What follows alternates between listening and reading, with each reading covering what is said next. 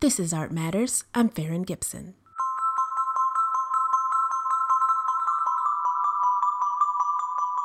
This podcast is produced by Art UK, the online home of the UK's art collections.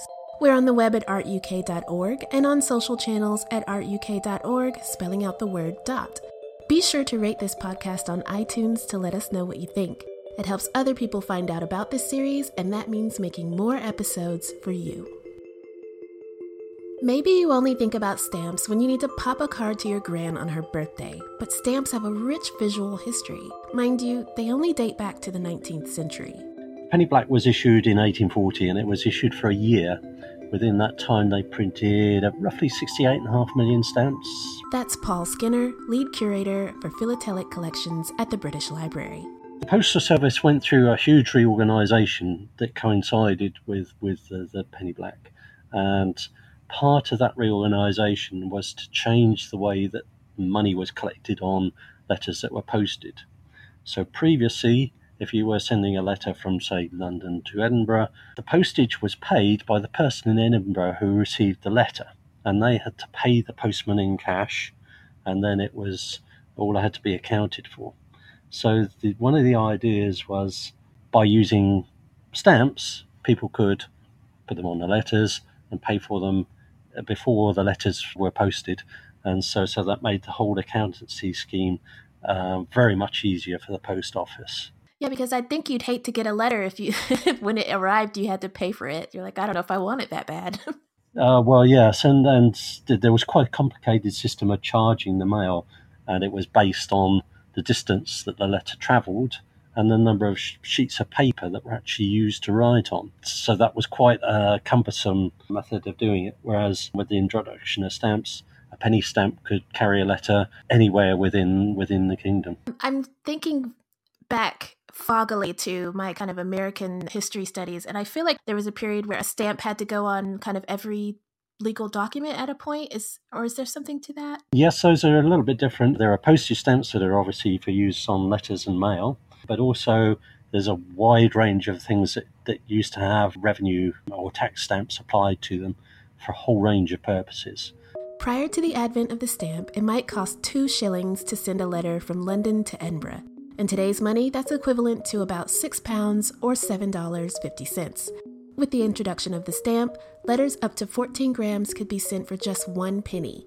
That's around 25 pence in today's money. Quite a difference. With the introduction of the uniform penny postage, Rowland Hill, who was the prime mover in this process, got together with the powers that be, and they decided to hold what was called a treasury competition in 1839. So this was open to the public for people to suggest designs as to what stamps or the means of carrying the mail might look like. Because if you think, nobody knew what a stamp was or what it would look like. So there was a huge response from the public. There were thought to be over between 2,600 and 2,700 entries. These had to be assessed, and although there were awards given, prizes given for the designs, none of the designs truly reflected what the stamp eventually looked like. It was down to Rowland Hill and his associates to cobble together several of the design elements to come up with what eventually became the penny black. It must have been challenging to put out a call for something so conceptual. How do you frame a competition to create a thing that's never existed before? What were the specifications? Some of the points that they had to consider were that the stamps had to be convenient for the use of the public. They had to be secure against forgery, because they were very concerned that somebody would forge stamps on a large scale and defraud the post office. The stamps had to be readily distinguished in the post office, so in actual fact there was a penny black and a tuppenny blue were issued at the same time. These had to be easy to be distinguished one from the other, and the expense of production circulation had to be reasonable, on a reasonable scale. Even though the stamps were just a penny, one of the main deciding factors for a winning design was how well it could stand up to forgery. They tackled this in 3 principal ways, really. The main part of it was they decided that the best protection against forgery was to use a portrait on the stamp, and so they used the portrait of Queen Victoria, because everybody would be familiar with the portrait of Queen Victoria from the coinage. And they used a head designed by William Wyon, which was a portrait of Queen Victoria, quite a young portrait of Queen Victoria.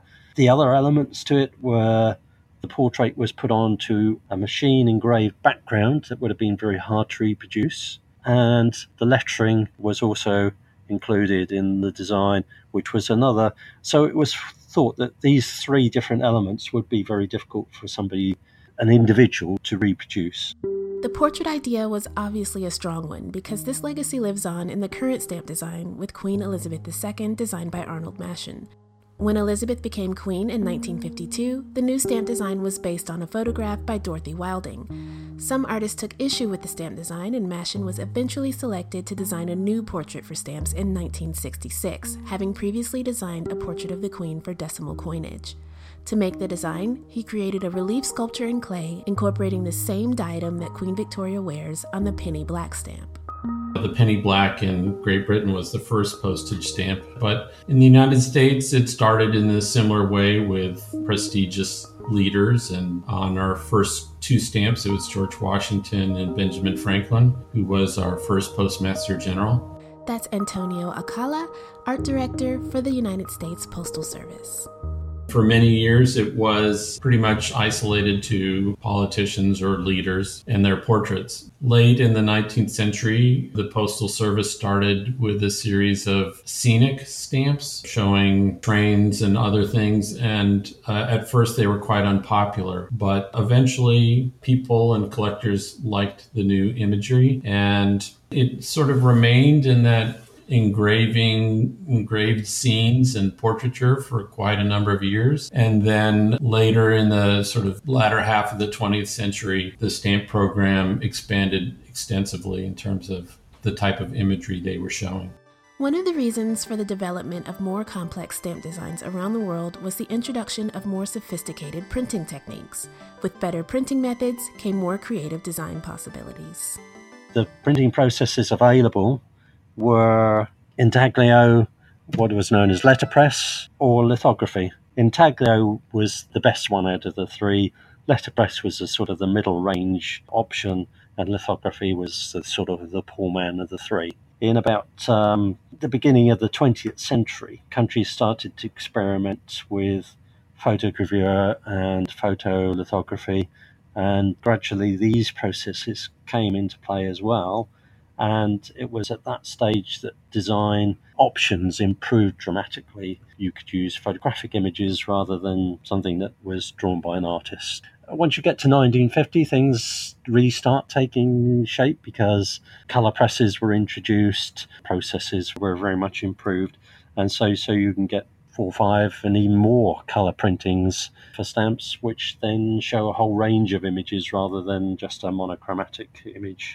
When we start talking about the look of stamps around the world, there's one interesting fact separating UK stamps from every other country that I never really noticed before. Because stamps were invented in this country, stamps that we use don't have a country name on them, whereas all the other countries in the world have to put the country name on according to rules laid down by the Universal Postal Union. Due to their international reach, stamps sort of function like little ambassadors for their countries. As such, they're taken very seriously as a reflection of national identity, especially in the 19th and early 20th centuries. Stamp designs would incorporate things that, if it was from France, it might have the Eiffel Tower on, or, something that would definitively express what its culture was and showing that they had a world presence. And it's quite often said that one of the important things that happened if a country was invaded, one of the first things they would do is issue postage stamps to say, look, we're here, the country's under a new rule.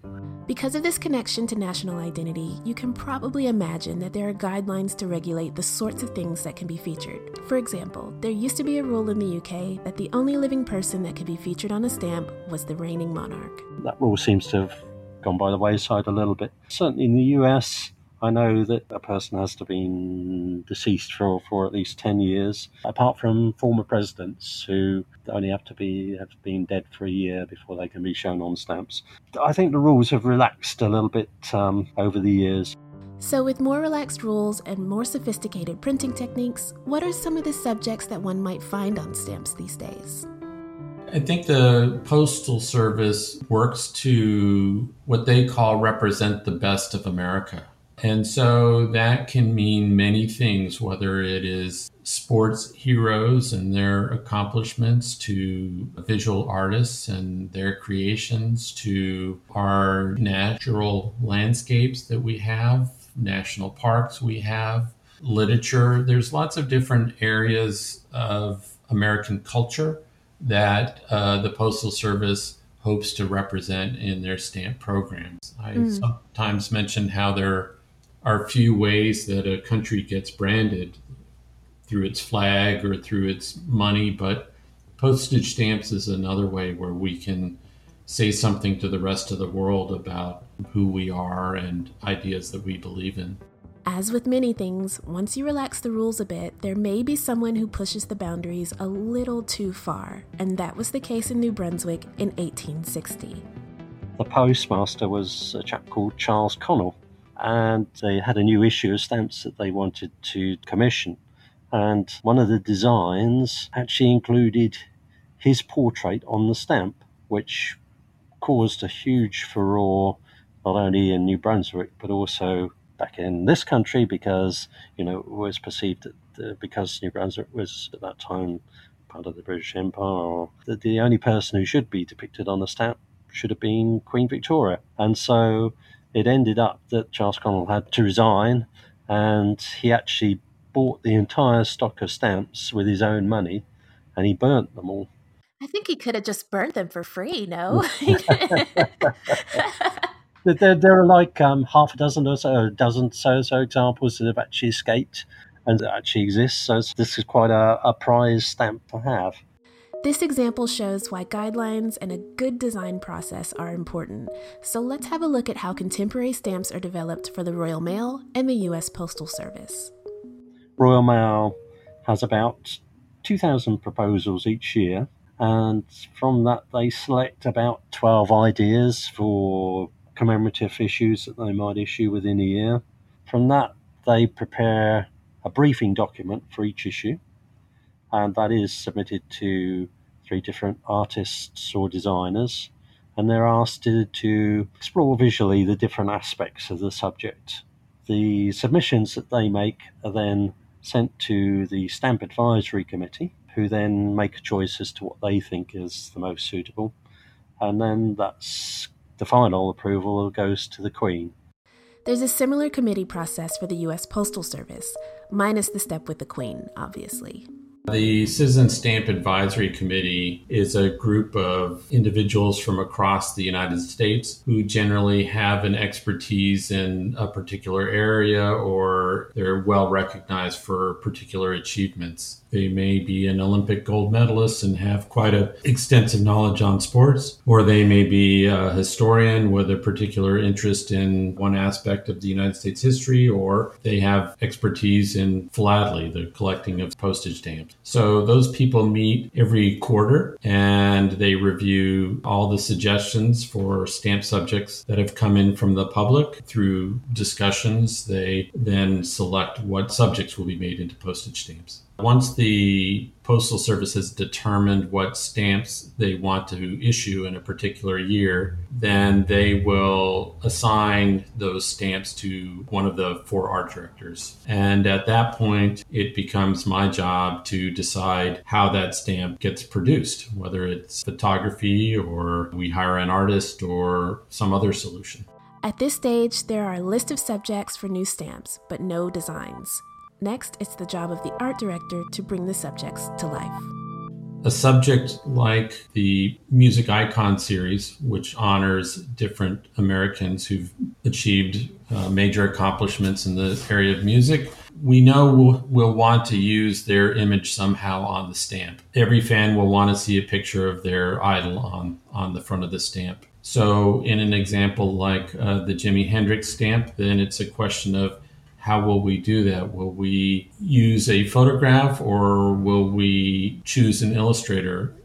Recently, there have been a few stamps that made me excited as an art lover.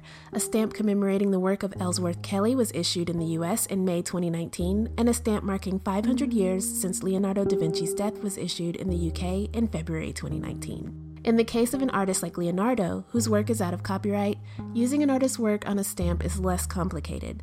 For in-copyright artists, postal services have to work with the estates of the artist to provide images or to collaborate on an appropriate design. I had the opportunity to do a series of stamps for what's called these days as an outsider artist, or known as a folk artist, named Martin Ramirez. And I had to work with a gallery that was working on behalf of his estate to make sure that we were using imagery that we could get the rights and permissions to reproduce. Part of my initial designs involved a portrait of the artist, but there were only 3 or 4 that were even known to exist. But because of legal reasons, we were unable to secure rights to reproduce any of those portraits. So the sheet was released just featuring the artwork of the artist. And then it's a matter of looking at the art and the examples that you have access to and deciding what might make a good stamp and what is true to that artist and that artist's vision and their way of creating artwork. On the flip side of this, there are examples where postal services have worked directly with living artists. Alphonse Mucha from Czechoslovakia, he designed the first issues of Czechoslovakia and a few of the later ones as well. This was 1918s, around the Art Nouveau period. And then in this country, we've had, sort of after the Second World War and up into the 50s, people like Eric Gill, Dorothy Wilding, Edmund Dulac. All those people were involved in aspects of designing stamps. My question to you, because this must be something you think about a lot, is what makes a good stamp design? It's a good question, and certainly if I was able to know instantly, you could do a whole TED talk on this. That's right. Every stamp would be a big sellout. It certainly varies. I mean, I think a good stamp design is one that quickly and effectively communicates its subject in a compelling way that makes somebody want to look at it. Yeah, and it's such a small canvas, so it has to be, detailed without being too detailed, I imagine. I often find that it's very difficult for artists and other people collaborating on a design to adjust their mindset that it's going to be reduced to a 1 inch by 1 inch or smaller square. It's very difficult.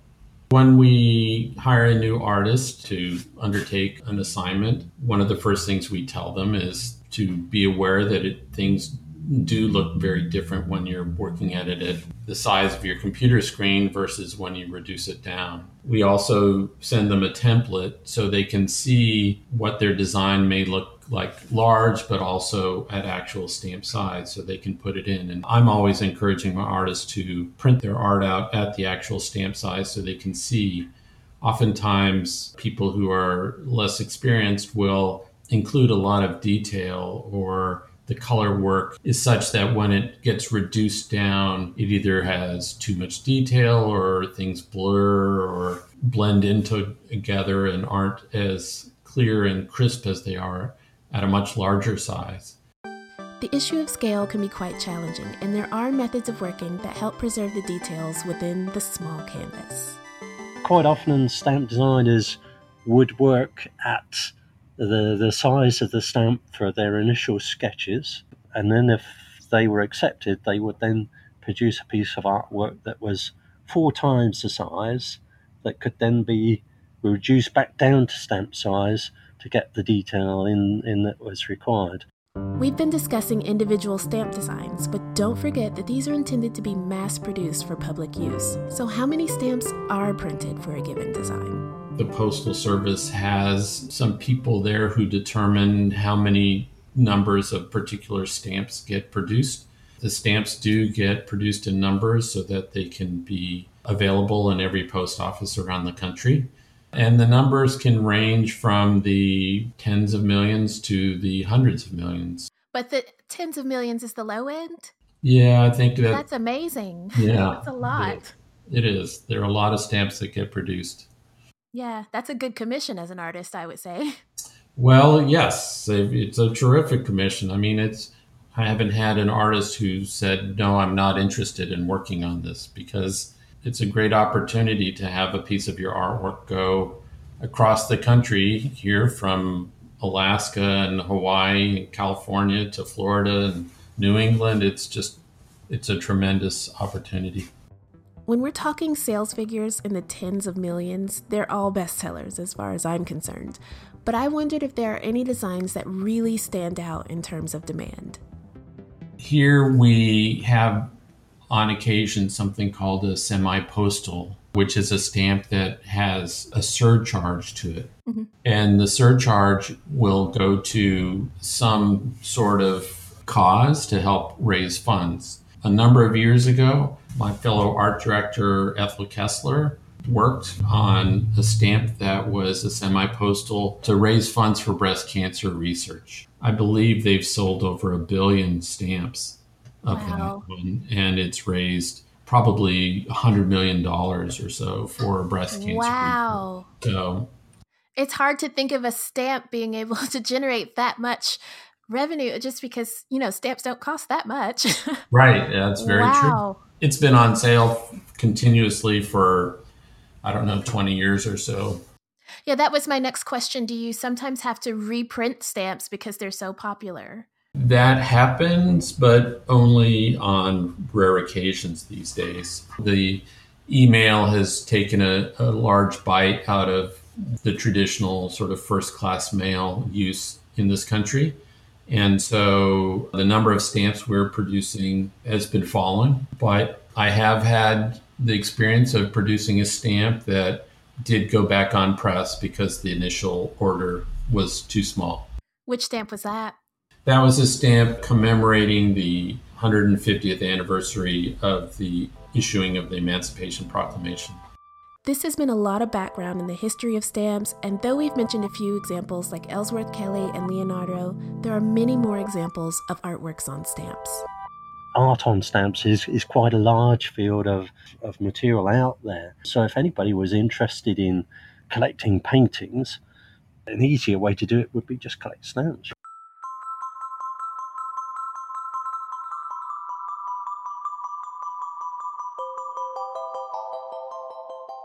That's it for this episode. There's a lot to cover with this topic, so if you'd be interested in us revisiting it at some point, send us a tweet using hashtag ArtMattersPodcast.